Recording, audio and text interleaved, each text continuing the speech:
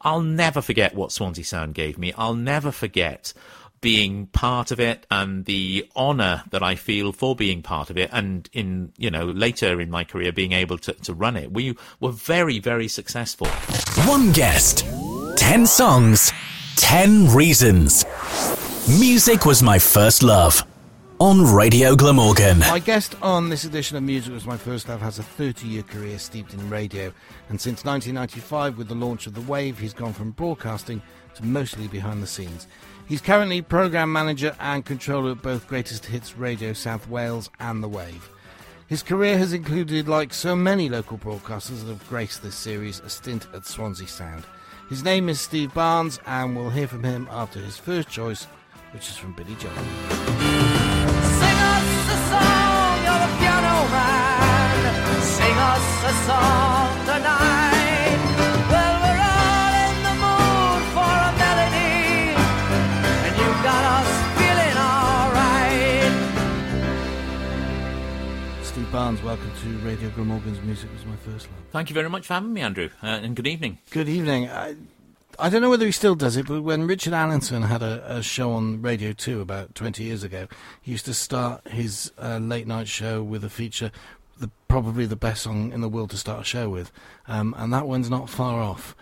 Tell me about your first choice, Piano Man from Billy Joel. Well, as you said in your intro, you know, a large part of my kind of radio career was Swansea Sound, and that career in Swansea Sound started as a listener way back in 1974 when the station launched. And for me, I'm a massive Billy Joel fan anyway. But all these songs that I've chosen tonight are pretty much synonymous with Swansea Sound and what it stood for and my musical choices at a time when you could choose the music.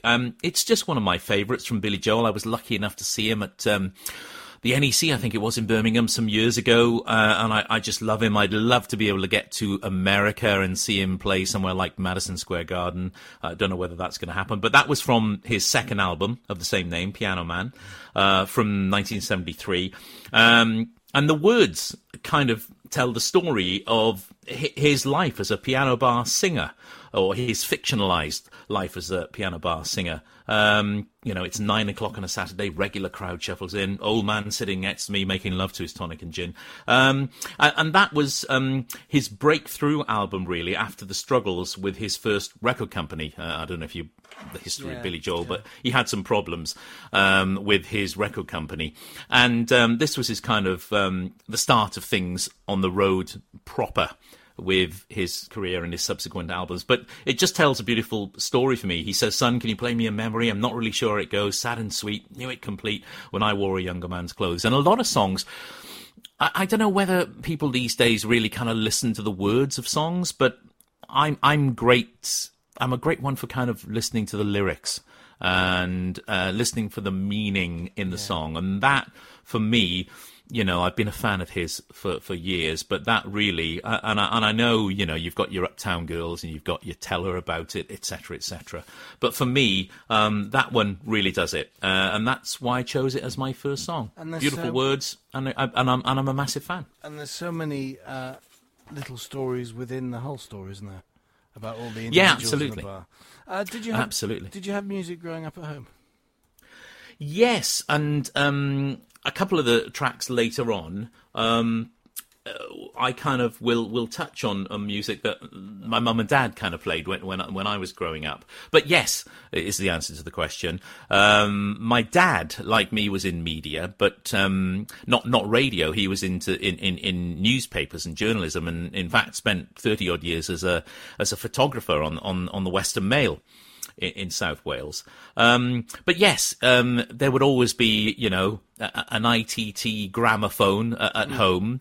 And one of the songs I'll play later on is from the Carpenters, but I can always remember, you know, putting on Carpenters albums and ABBA albums. And, Mum and Dad were fans of music as well. I think we were all, certainly as far as I'm concerned, frustrated musicians, and I've tried. I've got a guitar here, but as you can hear, I can't play it very well. But I think, you know, with a lot of radio presenters and a lot of DJs, they're kind of frustrated musicians, really.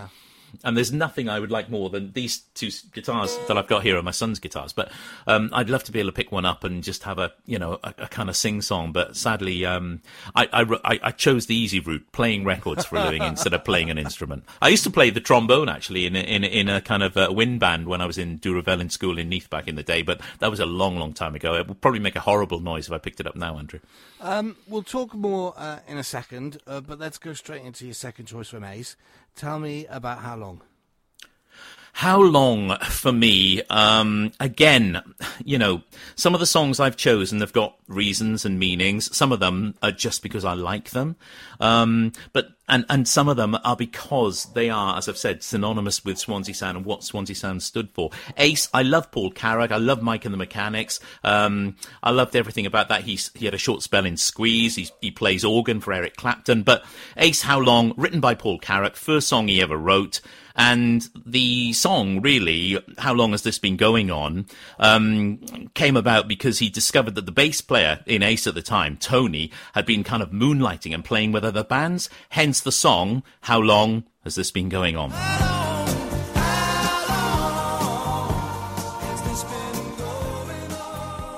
How did the radio bug come about? Were you listening from an early age? Yeah, absolutely. Like many of the guests you've had on these on this series, Andrew. Yeah, I can remember back in the day, a little ITT cassette recorder with a little pull-out handle in the front, and like many of your guests, I'd kind of record things off the radio, whether it be the jingles, the Swansea Sound jingles it was in the day, or the Radio 1 jingles, and I'd kind of use those, and I kind of, it wasn't the thing. We didn't have twin decks or anything at home in those days. It was kind of the 1980s before I had my first deck. But yeah, I used to kind of, pardon me, I used to play at radio studios, really, and I used to use things that I'd kind of recorded on cassette. I have 2 cassette recorders, and I'd hover my finger over the pause button, talk in between, release the pause button, and off goes the next track, which I'd kind of nicked and recorded off the radio in the first place. It seems to me that if you weren't doing that, it was either that or it was the tennis racket and air guitar. Air guitar, I mean, we can have a go, but it'll make a horrible noise, I can assure you. And who were you listening to? Who were your heroes, your idols on the radio? Well, we've... do you mean the DJs, the presenters? Yeah. I mean, I grew up... I mean, if you're talking about Radio 1, you're talking about your Noel Edmonds and your Simon Bates and your Gary Davis. If you're talking about locally, you'd be talking about people like Stuart Freeman, Steve Dewitt, who I know has been a guest on this show, Jules Christian, Andy Lee, people like that, They were my real kind of heroes, if you like, on a local level. And I was lucky enough. I said that Dad had worked in newspapers, and then in latter days of his career, he left the newspapers and became a freelance photographer. And I remember him he had a job to go and photograph the Swansea Sound DJs, all of them for kind of portraits, And that's what really got me into it. It was the middle 80s. It was about 1984. I'd just left school, and he took me in with him, and I got talking, and somebody called Griff Harris, I don't know if you've heard of Griff, but he was a Swansea Sound presenter for many years, and Dad asked Griff if I could sit in on his show. And it went from there, really. Griff said, look, would you like to drive my midnight medley? And that was the first time I ever got my hands on the original Swansea Sound 1974 broadcast desk. And then Griff, who's a saxophonist and flute player, he played in an orchestra, and I'd go down, to have my kind of 15 minutes or so, as it was, playing the vinyl in the Midnight Medley, which was 3 songs in a row. But Griff got wise to this and said, look, you can drive the Midnight Medley, but before you do, could you come in a bit earlier and go upstairs on the photocopier? And he'd have me photocopying, music scores for a 50-piece orchestra, almost as my payment to him for being allowed to drive the Midnight Medley. But I absolutely loved it, and there were a lot of us like that in those days, that we would do it for absolutely absolutely nothing. We didn't want to get paid. Just being there, the sound, the feel, and I can remember as if it was only yesterday, the smell of the radio stations. You don't get it so much these days because you don't have the reel-to-reel tape machines and the machinery, the cart machines we had back in the day. Everything's pretty much, PC driven now. But I can remember the smell, and that's what got me into it. That's what got me the bug. And I thought, well, if I can use this equipment and I can drive the Midnight Medley and I can play the jingles in between and I can get the records queued up and I can play them, surely I can talk in between the songs as well. And it was about 1987 then, I think it was, before I was asked to do a bit more. I actually started not doing presentation of music programs or being a presenter in any way. Well, I suppose I was a presenter in it, but I started in sport.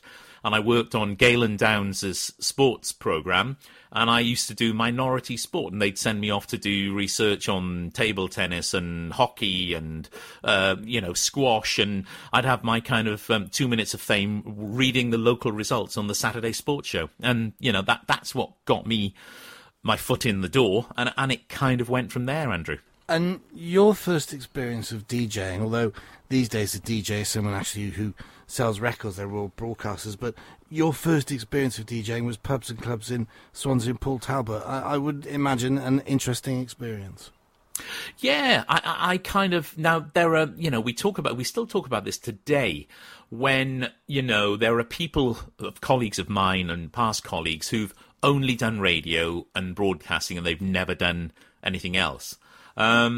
And sometimes if you're used to working a live audience, like a pub or a club DJ, and you're used to seeing the reaction that people have to the music that you play, it then can sometimes be a little bit weird when you go into a studio and you've got a cloth wall in front of you and you play the songs, but you can't see anything happening. And that takes some getting used to. But a number of us were lucky enough that we'd kind of cut our teeth on pub and club DJ work. I mentioned Badger at this point, who was with us for many, many years. I can remember working in the Dark Arch in Neath. Badger would be upstairs in the club and I'd be downstairs in the pub. But it stood you in good stead, really, because you'd cut your teeth on the pub and club scene. And then it was easier doing radio having done that than the other way around. Some of the people I can remember coaching over the years, who've only done the radio side, find it very difficult then when you put them in front of a crowd, for example, of 20-odd thousand like we'd have back in the day for Party in the Park in Singleton Park. I wondered, you mentioned earlier one of my broadcasting heroes, you briefly mentioned Simon Bates. I wonder then if that's why he famously never enjoyed doing the road shows, because he didn't have that experience of the clubbing. Yeah, maybe so. I mean, I think, when you look at people who were masters of their craft, Kenny Everett, Steve Wright, some people are just, don't want to use the word better, but more at home doing the radio production thing behind the scenes. And of course, some of us, probably myself included, have got perfect faces for radio, so they probably should never be seen. Melba Moore next, Steve. Melba Moore. The story with this one is nothing more than number 9, 1976. It was the first song I ever played on the radio on Swansea Sound. It was the one that set me off, hence the title of the song. This is it. I'm on the radio.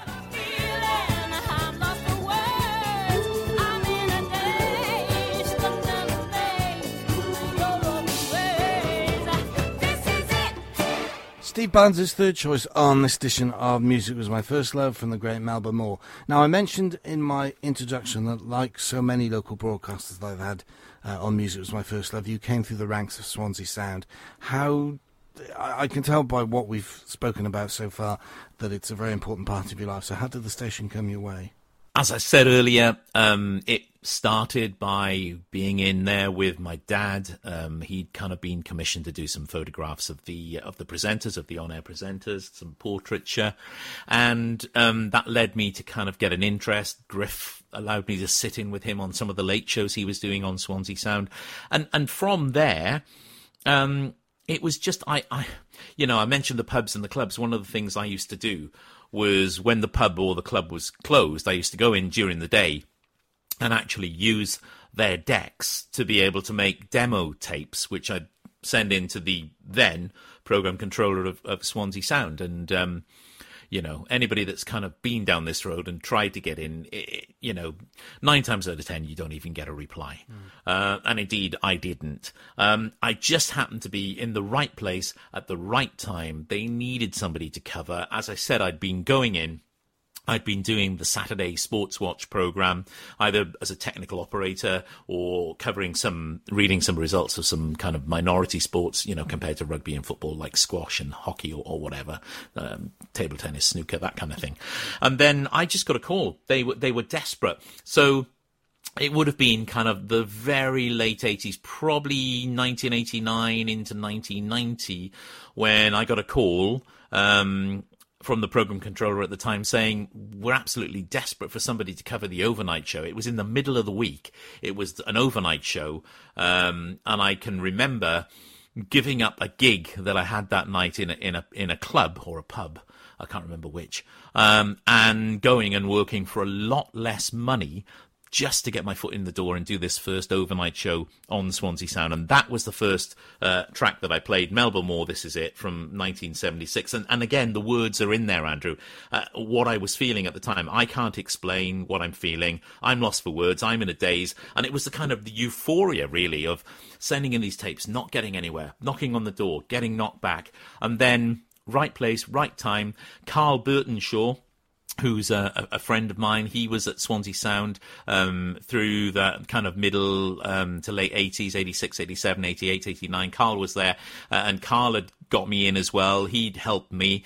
He'd allowed me to sit in his shows. And Carl had been asked to do something else, and they just needed someone to cover. And I said, absolutely, not a problem. I'm there. And there it was, my first show, and I kicked it off with that track from Melba Moore.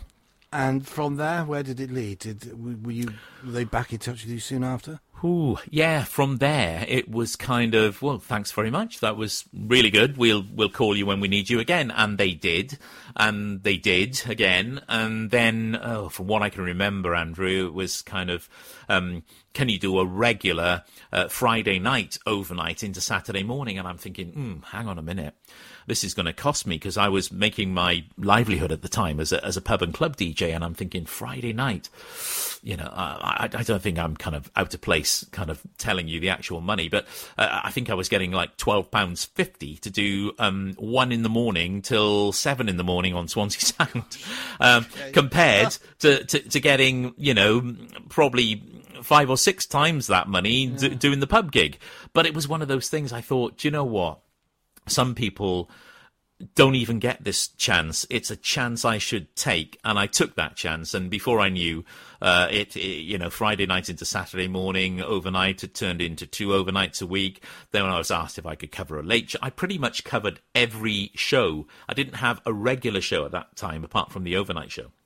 But I pretty much went along on Swansea Sound and covered every show. I covered late shows, I covered weekend breakfast shows, I covered overnight shows, I covered for when people were off on holiday. And it just went from there. And then I think before I knew where I was, I got a show on a Saturday, which was called Barnsley's Beat, which was 10 till 1 on a Saturday, Barnsley's Beat. And then I think from there, I was asked if I would do the afternoon drive time show Monday to Friday. And it just kind of spiraled from there. And before I knew where I was, the early 90s, I was on holiday in Bournemouth. I got a call from Rob Pendry, who was the programme controller, but was also the breakfast show presenter on Swansea Sound at the time. And Rob said, look, I've been talking to Mr. Braham, who was the managing director, the local managing director. We were still owned and managed by a local, consortium of businessmen. And he said, I've been having a chat with Mr. Braham. Mr. Braham thinks we should have a change at breakfast. And we think that maybe I should do drive time now. And when you come back from holiday, you should do breakfast. And that's what happened. I came back, and I swapped from afternoons to doing the breakfast show on Swansea Sound. And my word, what a privilege that was to finally be doing the breakfast show on the local station that I'd kind of grown up to, listening to. And, and I did that breakfast show right up until September 1995 when we split frequencies and then the Wave was born. But the privilege and the honour of doing that breakfast show, the very last Swansea Sound breakfast show that was on the old 257 metres medium wave or 1170 kilohertz and on 96.4 FM at the same time. it was the very last simulcast Swansea Sound breakfast show. And, you know, working with people like John Powell, the weatherman, that was part of my show, and, you know, the traffic and travel team. And, no, they were great times, and I just absolutely loved it. And I could not believe that I was now making a living doing what was a hobby and what was something that I just loved to do. Worth giving up those Friday nights, extra few people? Absolutely. I mean, I was a bit skint. I'm not going to lie to you. And because, you know, contrary to what people believe, that there wasn't a great deal of money in commercial radio. There wasn't huge fees because there were more people wanting to do it than there were jobs available. Pretty much like today, actually. But yeah, I you know, nobody can take that away from me. I presented the last ever Swansea Sound breakfast show up until September 1995. And then we launched The Wave, and I was lucky enough to become one of the launch presenters. It was myself in mid-mornings, Badger on the breakfast show. Sorry, it was Sean Tilley on the breakfast show. It was me on mid-mornings and Badger on drive time. And then Sean and Badger swapped over. Badger started doing the breakfast show and Sean did the afternoon. But no, to do what I'd done on Swansea Sound and to achieve what I'd achieved, presenting pretty much all of the shows at some time, and then to be able to be one of the launch presenters on the brand new hit music radio station for South Wales was absolutely phenomenal. And when you talked about, earlier on I asked you about who you were listening to on the radio, and the first name you mentioned, who coincidentally was the first voice that I can ever remember hearing on the radio, was Noel Edmonds. When you sat and you did your first breakfast show, you said that you were thinking about all those people you used to listen to on that station. But when you do a breakfast show, do you think back to the likes of listening to Noel Edmonds? And you're doing what he did? I think, I mean, we always tell people, we always kind of coach people to be themselves on the radio. But I think, you know, a lot of people you'd try and emulate your idols in some way.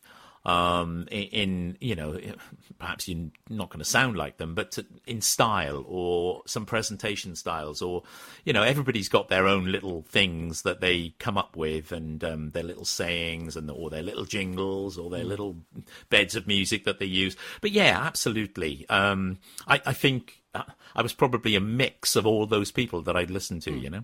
A lot of people will know your next track. I recognise the song, a track called Longer, but they may not know the singer. So tell us about Dan Fogelberg.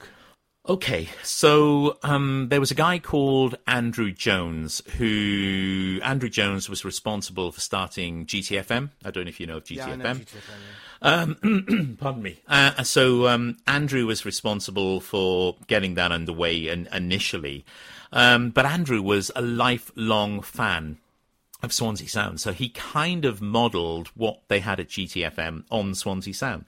And Dan Fogelberg's Longer from 1979, I can only really say is just, again, so synonymous with Swansea Sound and what it stood for, but also, you know, he's an American singer-songwriter. This song was released in 1979.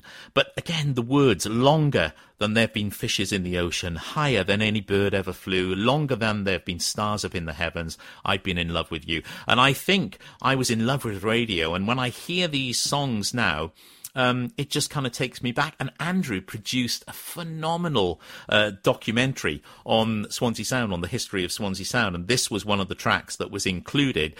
He asked for our blessing. He spoke to a number of us to include us in the documentary on Swansea Sound, and Longer was just one of those songs that was included. It was on Fogelberg's 79 album called Phoenix, but it's just, every time I hear it, I think of Swansea Sound, and that's why I've included it. I am in love with you.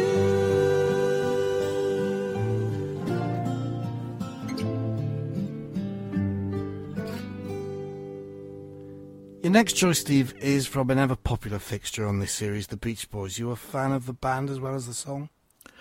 Yeah. It's a funny one, this one, because when you talk about the Beach Boys, it's normally Surfing USA, Help Me Rhonda, you know, Surfing Safari, In My Room. But this one is a bit of a kind of more obscure one for me. And this one really is...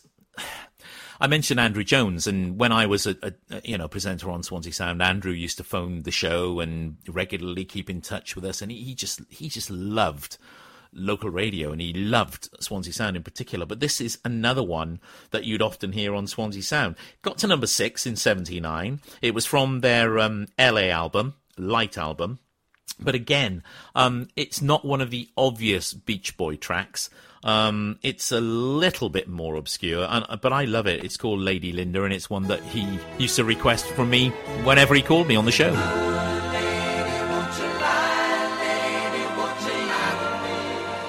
You're listening to another edition of Radio Glamorgan's Music Was My First Love, with radio executive Steve Barnes choosing 10 of his favourite tracks. My music pulls me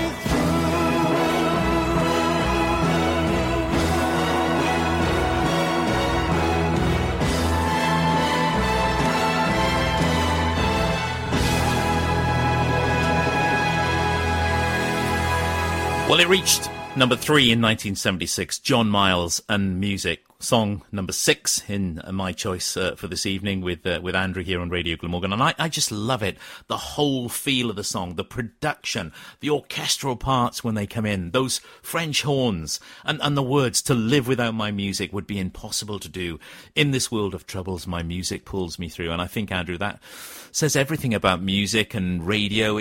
Music can be, such a tonic, can't it? It can lift you, it can relax you, it can, if you're going through troubled times, it can help in lots of ways. But that's why I'm so into the words of songs. Music was my first love. It'll be my last. Music of the future, music of the past. I'm getting on a bit now, so it's mostly music of the past at my age. But that is one of my all-time favourites. And how strange, well, not strange really, but I was going to say how strange that you should choose it as the SIG tune to your programme. And it just happened. I didn't know that when I chose it, but that was one of my choices. Well, it's interesting, I've made over 70 of these programmes, and I hear a little bit of it at the beginning. It's been chosen a couple of times, but I hear a little bit at the beginning and we play a bit at the end, and I was sitting there listening to it thinking, my goodness, this is a tune and a half. It really is. How did, you mentioned it briefly, how did The Wave come about? Because, of course, you helped launch it, didn't you? Yeah, absolutely. So there was a chap called Terry Mann, who's currently the manager at GTFM. You may have heard of Terry. And has been on this series as well. He's a man of many words, so he probably only got about 5 tracks in. No, I didn't mean it, Terry. Didn't mean it. But no, Terry was at Swansea Sound. I don't know if people, God rest her soul, she's no longer with us, Doreen Jenkins, who was one of the presenters on Swansea Sound, one of the early presenters. And she was married to Terry, and Terry was one of the producers back in the early days of Swansea Sound, and then he left and he went to other radio stations. But he came back as our managing director. We were bought out by a company called East Counties Newspapers, and Terry was hired as the MD. And it was Terry, along with help from several other people, that came up with the concept of The Wave. So we had Swansea Sound, which really, and I'm not being at all derogatory about the station when I say this, but it was pretty much all things to all people. It had a country music show, it had a folk music show. I mean, I used to be on Radio LF in Morriston Hospital years ago, and I bet Radio Glamorgan's the same. It has to have something to suit all tastes because of the nature of the audience that it caters to. But what the area, so that was Swansea Sound, but what the area didn't have was a contemporary hit radio station, a current hit music radio station. There was one in Cardiff. They had Red Dragon in Cardiff, but they didn't have one in Swansea. Swansea Sound occupied, that 257 or 1170 kilohertz medium wave frequency and 96.4 FM. And what happened on September the 30th, 1995, on the anniversary of Swansea Sound? We split frequencies, and at 12 noon, a new radio station was born, and what was born was The Wave. And the launch presenters, or the mainline launch presenters, as I said, was Sean Tilley, Badger, and myself in mid-mornings. And yeah, the area just needed, it was either Swansea Sound, which did a bit of Welsh, did a bit of country, did a bit of classical, did a bit of, folk, did kind of something for everybody. And if you didn't like that, you went to Radio 1. And I think the whole idea was to try and offer a local alternative to Radio 1. And that's what we kind of set out to do by playing current hits and recurrent hits from the last couple of years. And when you became programme controller, is that job made a lot easier because you've been a broadcaster?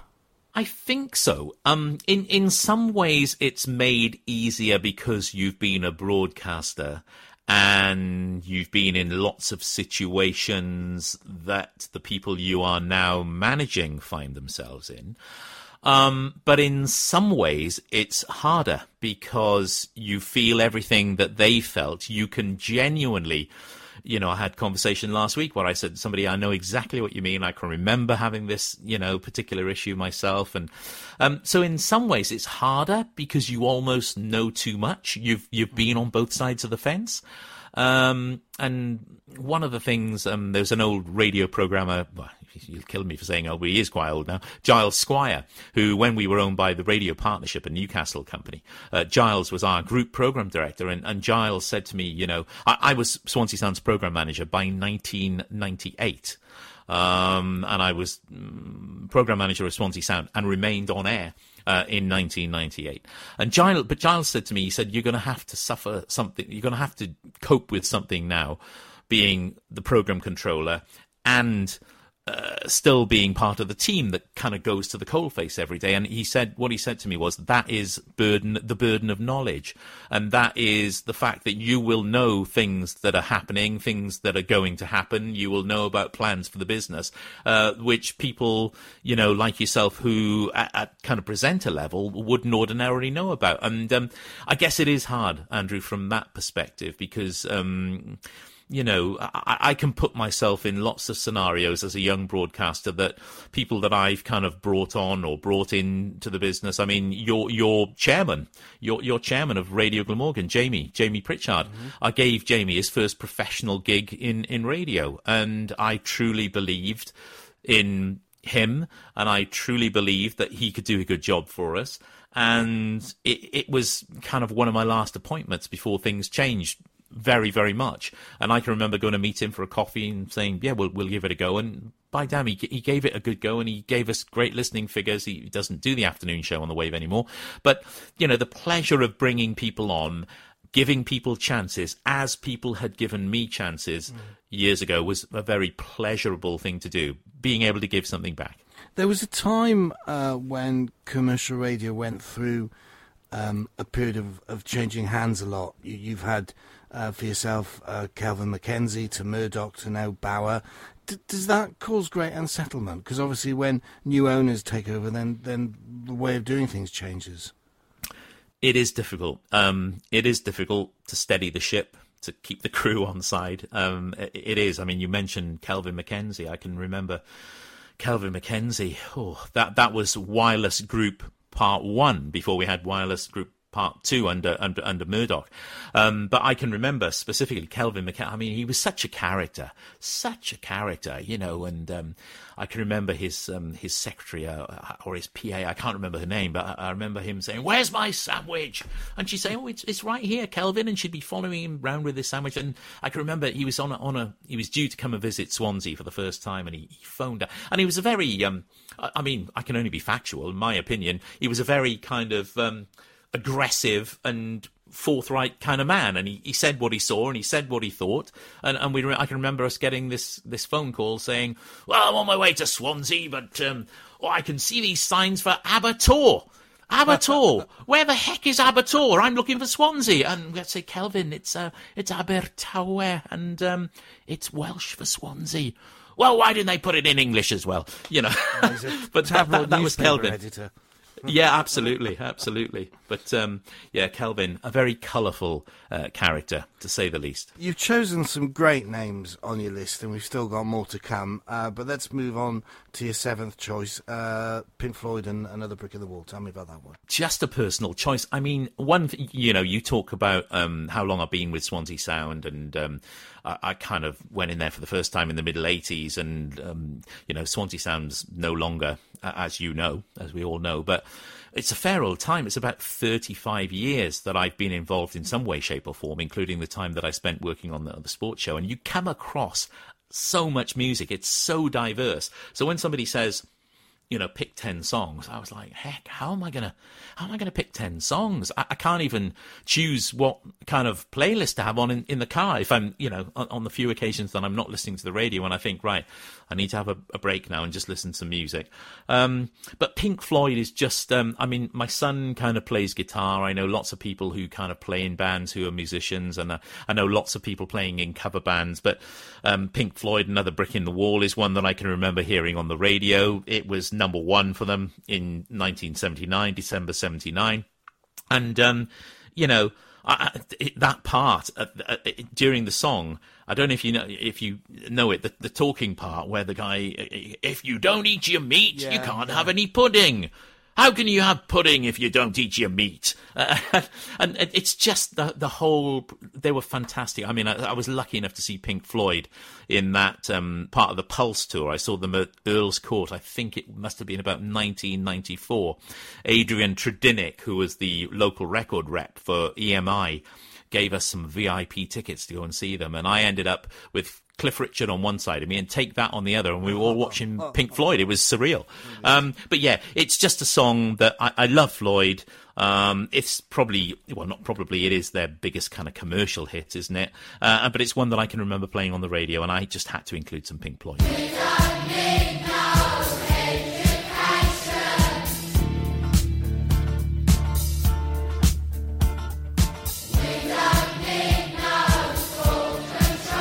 Let's do some quickies. What were 3 of the items on your CV? Valleys Radio, The Wolf, Signal 107, and Signal Radio Stoke-on-Trent. So, as part of my senior program controller role, which I was made in 2005. I was made senior program controller by somebody called John Dash, who was our group program director at the time. And part of that role was to kind of oversee some stations that were outside my area. So as well as looking after what was, or what is, the Wave and what was Swansea Sound then, I also had some responsibility for looking after what was the Wolf, which was then became Signal 107 in Wolverhampton. And also during a time when they didn't have a program controller at Signal 1 and Signal 2 in Stoke-on-Trent, I spent some time there, and I used to have to travel on alternate Wednesdays, one Wednesday to Signal 1 and 2 to help out their team of presenters there because they didn't have a program controller. And then the opposite Wednesday, I'd go and see the program manager and the team at what was the Wolf and what then became Signal 107 in Wolverhampton. So that's what that was all about. It was part of my kind of wider role. Valleys Radio, of course. Valleys Radio was, born in, I can't remember whether it was 96 or 99. I think it was 1996. And, that was for the South Wales Valleys. But I had a responsibility as well as a senior program controller for Wales at that time to just oversee what was going on there. Ably controlled by a guy called Tony Peters, and we had Mark Powell at the time doing the breakfast show. We had Steve Powell. We had Karen doing the mid-morning show there. Not a really good radio station. Sadly, in 2009, that radio station closed because there just wasn't the kind of finances to support that radio station as a standalone station. It was based in Festival Park in Ebbw Vale. And we tried in vain. We thought, well, if we could move this radio station in with us in the Swansea Sound and the Wave building, it's only a short distance for Karen Powell to come down the 465 to do the show here. And I'd spoken to Mark, I'd spoken to Karen, I'd spoken to all the guys there and said, look, if you're coming in from Newport or whatever, just come down the 465 and you can do the show in Swansea. Anyway, they all agreed. We went to Ofcom, and it was at the time before Ofcom had kind of gone through the whole deregulation thing, where they were allowing people to do their shows or host their shows from anywhere. But we proposed that that Valleys Radio would relocate to Swansea, and we would be able to, by putting it under the same roof as the Wave and Swansea Sound, we'd be able to, in a nutshell, save it. Sadly, Ofcom said that they wouldn't be able to allow that. 6 months later, they had started allowing stations to do that, but sadly that was the end of Valleys Radio, and it had to close, unfortunately. You were just a little bit ahead of your time with that decision. Yeah, 6 months later, and we probably would have got the green light for it to co-locate with us in Swansea, and that would have made financial sense for it to be able to kind of wash its face, as it were, financially. Similar to Terry Underhill, for those who don't know, presents Breakfast on Greatest Hits Radio South Wales. You've worked on both sides of the microphone, and we've talked about the two roles. $24,000 question. If you could do only the one, work as programme controller or host a daily show on the Wave or GHR, which is your first love? I'd be on the air. Without shadow of a doubt. And you know what, Andrew? Initially, I tried to do both. So I was, as I said to you earlier, made programme controller of Swansea Sound in 1998. Then I also became controller. I had an interest in it from in the Wave as well from 2000. But a guy called Andy Griffiths, who was kind of running the Wave side of things, left in 2004, and I was handed both stations to look after. And I tried for a while. I said to some of the guys there, I said, I've got to keep my hand in. The reason I got into this was to kind of be on the air and do shows and play music and entertain and have fun and talk to the listeners. I didn't get into this to sit behind a desk and do schedules and fill in PRS returns and try and, all the other kind of, there are other sides to it, like coaching people and bringing new people through and giving people chances. That's a good side of it. But no, in answer to your question, 100%, if I had to go back and kind of make a decision, I would, without shadow of a doubt, be still on the air, because I tried for 6 years. I continued to do the Swansea Sound breakfast show on a Saturday morning for 6 years. One, because I couldn't make the budget work, because as programme controller, you're responsible for the budgets as well. I couldn't make the budgets work. I couldn't have enough money left in the pot to bring somebody in to do Swansea Sound's breakfast show on a Saturday morning. So I thought, well, what the heck? There's no money. I'll just go and do it for the love of it. And there I was for 6 years doing it for the love of it. But it was just too much. You just can't do both, I guess it's a bit like, you don't see so many of them now at top level, but I guess the sporting analogy is being player-manager at a football team. Absolutely. And do you know what? It has its advantages, but it has its disadvantages. Because you've got to have an eye on the kind of discipline side of things. You get a lot of people kind of critiquing you and saying, well, we heard you do it, and that side of thing. But also, the compliance side of it, which is really important, the Ofcom broadcast code and the compliance side of it. So you've got to have an eye on that. But I tried for 6 years, and I pulled it off, but I was just shattered, and it didn't leave much of a family life after I'd kind of been there for 6 days a week either. Tell me about your eighth choice from the Stories. Okay.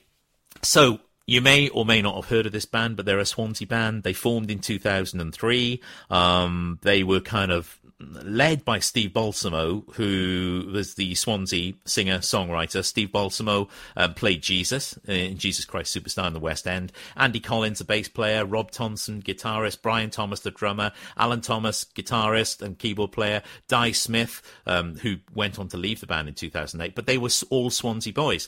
And they came up with this debut album. I mean, they went on to support Elton John. Elton John absolutely loved their first album.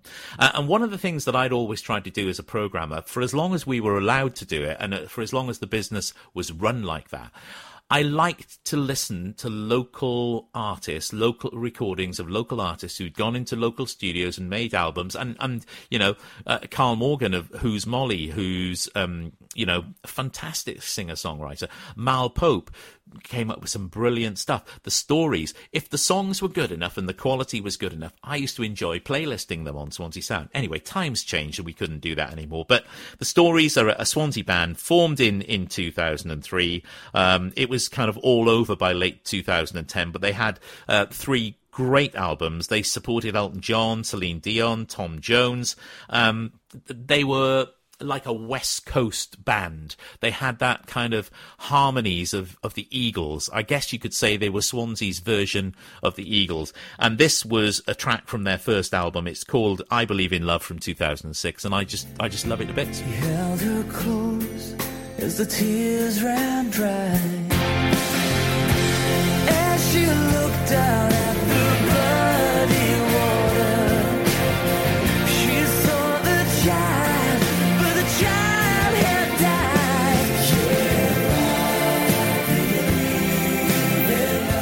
Steve, radio is so much more accessible now due to the internet. You have community radio and hospital radios available online rather than just at the bedside. So I wanted to ask you about the general direction that local radio is moving into, especially with the current involvement of Bauer. Stations such as Greatest Hits and The Wave, they have their Welsh broadcasters, and then there's some syndication shows that go out throughout the day. Is the future of local radio, local broadcasters in danger of extinction? I hope not. You know, you asked me to comment from a Bauer perspective. That's a difficult one for me. Sure. Because I'm afraid of saying what I think, but I don't know what their longer-term strategies are. However, what I do know, by building that bigger network of radio stations or network of stations as one brand, say Greatest Hits Radio or Hits Radio, is to be able to target larger advertisers and make their advertising campaigns work harder for them because they're selling across a whole network of stations. In answer to your question, do I think it's the end of commercial radio? Do I think it's the kind of there's no future? No, I don't think so. I think things are changing, and I think things have been changing for quite some time. If you remember, I don't know if you do remember, you may remember, back in 2015, they were talking about turning off FM back in 2015, and then all of a sudden that was scrapped. Oh, we better not do that. It might be a bit soon, you know. But no, I don't. I think things are changing, and you've got the advertisement of local digital multiplexes. You've got more and more community stations coming on board. I think things are changing, and one thing, and there's two sides of me, and I often get, I don't go on the forums because I often get myself tied up in what can seem like an argument. It's not an argument. It's just an understanding. So I'm as passionate about Swansea Sound, and I have loved Swansea Sound as much as any other colleague that's worked in that business. I'm absolutely passionate. I love what we did, I love what we achieved, and I love the fun that we've had. But with my Bauer hat on for a second, there are only two things. Remember, it's a business. It's something that we're passionate about and that we enjoy doing. But at the end of the day, it is a business. And in our business, in many businesses, there's two things. They want to be top of their game in whatever kind of business it is, and they want to make the most money. In terms of Bauer, we've got two things that we strive to achieve: as many listeners as we can get and as much money as we can get. And let's make no bones about that. It's a business, and it's there to make money. But you know, Bauer are quite kind of clear on that. They want to attract listeners, and they want to build networks to be able to have the degree of listening that will kind of stand them in good stead as far as the advertisers and the companies they represent and the national companies they represent. But those are the two things that we're aiming for. They're aiming to be as financially viable as they can be and get as many people listening for as long as they can get them to listen. Your penultimate choice is from another big name, Steve. Tell us about the Eagles. Well, yeah, it's funny. We played the stories, and I mentioned the kind of Swansea or Wales's version of the Eagles, and it's love will keep us alive. I'm a big fan of Paul Carrack, and we played some Paul Carrack with his Ace outfit earlier. But Paul Carrack wrote this one together with Jim Capaldi. Paul Carrack, Jim Capaldi wrote this for the Eagles.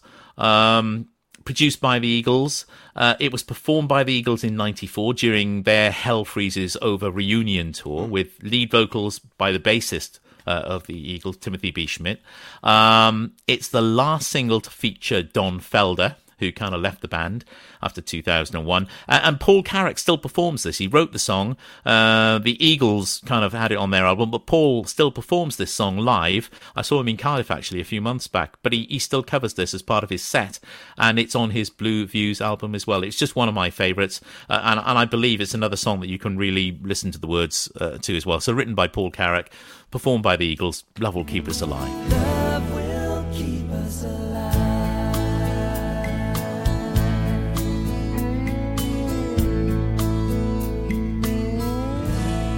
You learn something new every day. I've got the Blue Moves album, and I never realised that was recorded by the Eagles. There you go. Paul Carrack and Jim Capaldi song for the Eagles. And I don't know about you, I love the Timothy B. Schmidt, the bassist, vocal on that one as well. It's beautiful. One thing that comes across from yourself, from Terry Mann, and one or two others that I've had on the show for local radio, is the love and the passion for what was Swansea Sound. Absolutely. It was a privilege to be part of her. It was even more of a privilege to be involved in the management of her. But things have to change, and I touched on this earlier. I get criticised for allowing it to happen. Listen, it's not my radio station. If it was a train set, it's in right now Bauer's train set, and we're allowed to just play with it. But we're only allowed to go in the direction that they allow us to go. Do you know what I mean? To put it plain and simply. Swansea Sound was incredible. What Swansea Sound achieved, the first bilingual radio station in Wales, I think I'm right in saying, launched in 74, by the spring of 75, had something like a 65% reach in audience. Phenomenal. However, it wasn't sustainable the way that it was, and things have to change. And one of the things that I learnt in radio as a programmer is you cannot be all things to all people all of the time. You can if you're BBC Radio Wales, for example, because you've got the licence payers' money supporting you. So you're not so reliant on audience. And if you look at radio listening figures today, the Wave, outperforms Radio 1 in terms of reach, outperforms Radio Wales.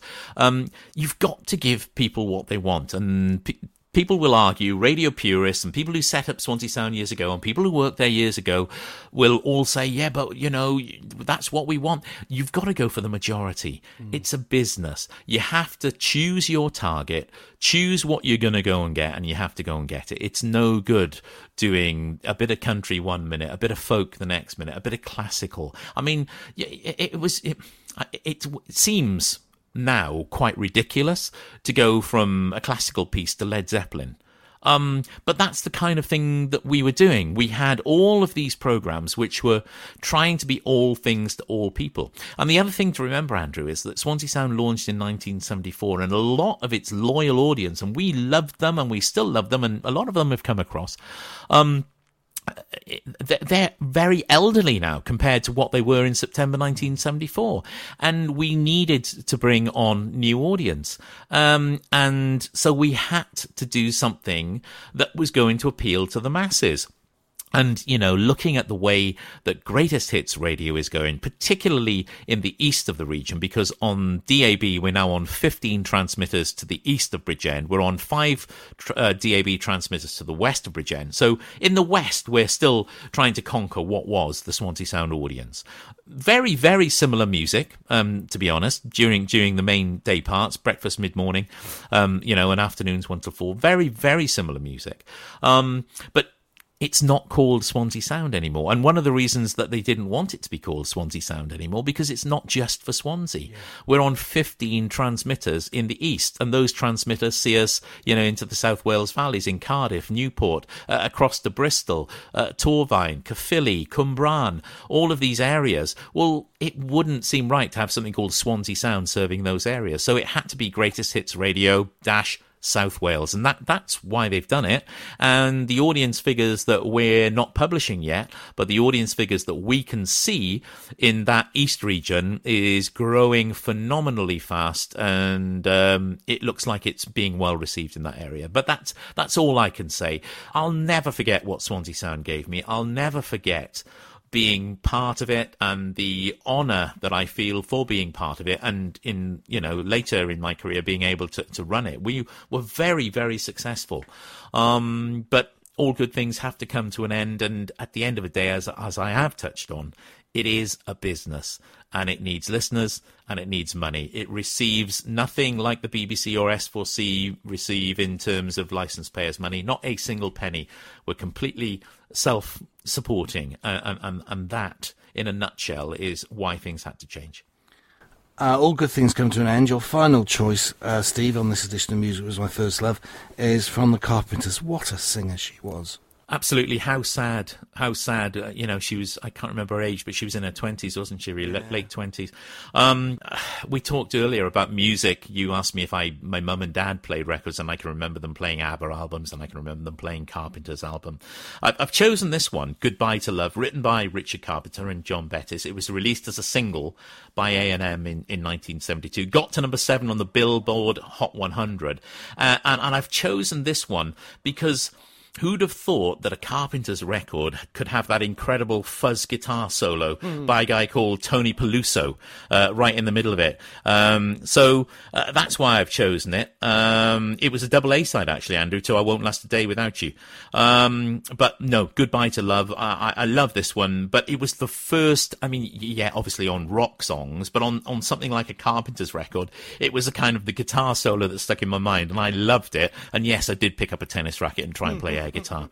I didn't know his name for years, but I did a bit of research for your show, and his name is Tony Peluso. He's the guitarist with that big guitar solo in the middle. So Goodbye to Love is the final one for my choice tonight. Away from radio, you're dad to 18-year-old guitar playing Jack, and you have a great love of camping, I understand.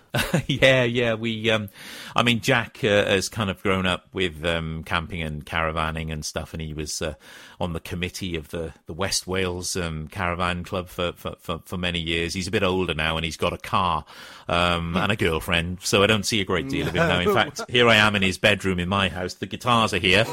But Jack isn't.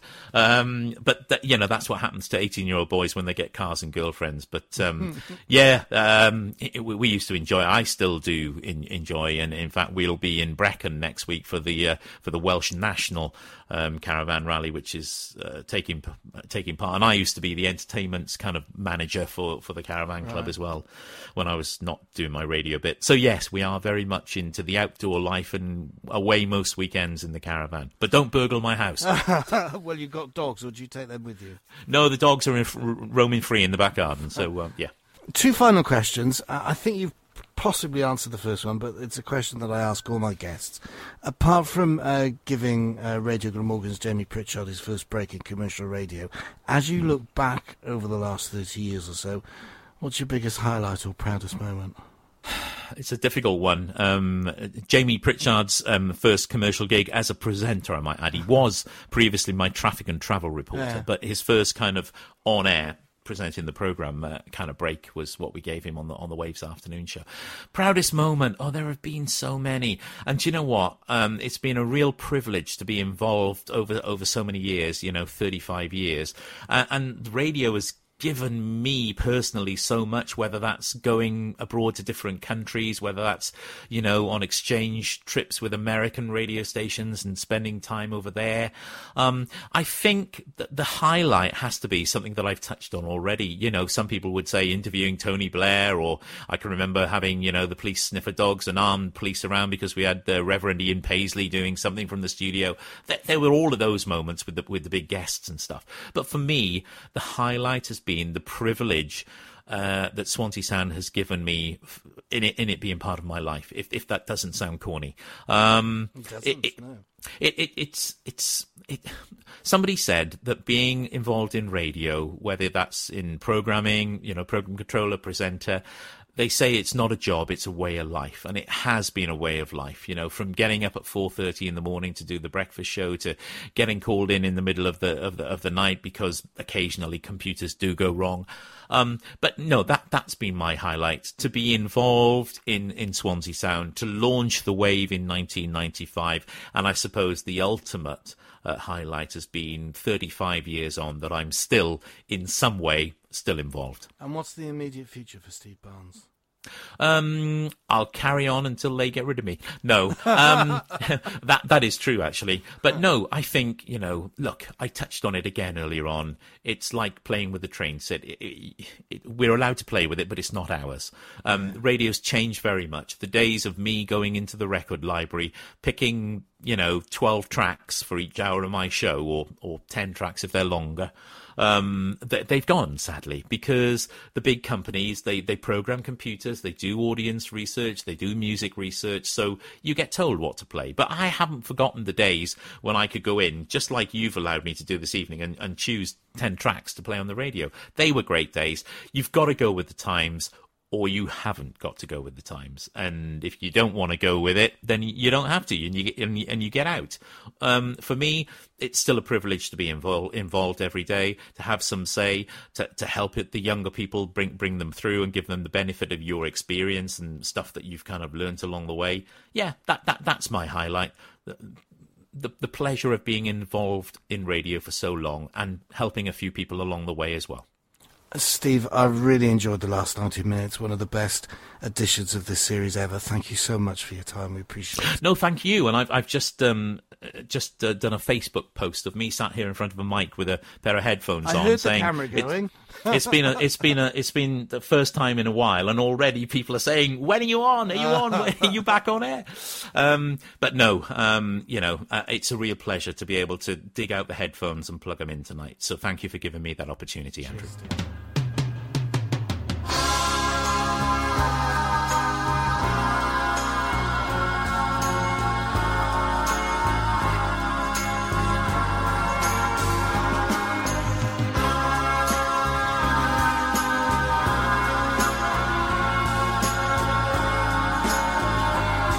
You've been listening to Music Was My First Love on Radio Glamorgan, where radio executive Steve Barnes has been choosing 10 of his favourite songs. I'm Andrew Wolfe, and join me again soon when someone else chooses 10 of their favourite tracks on another edition of Music Was My First Love. Music of the future.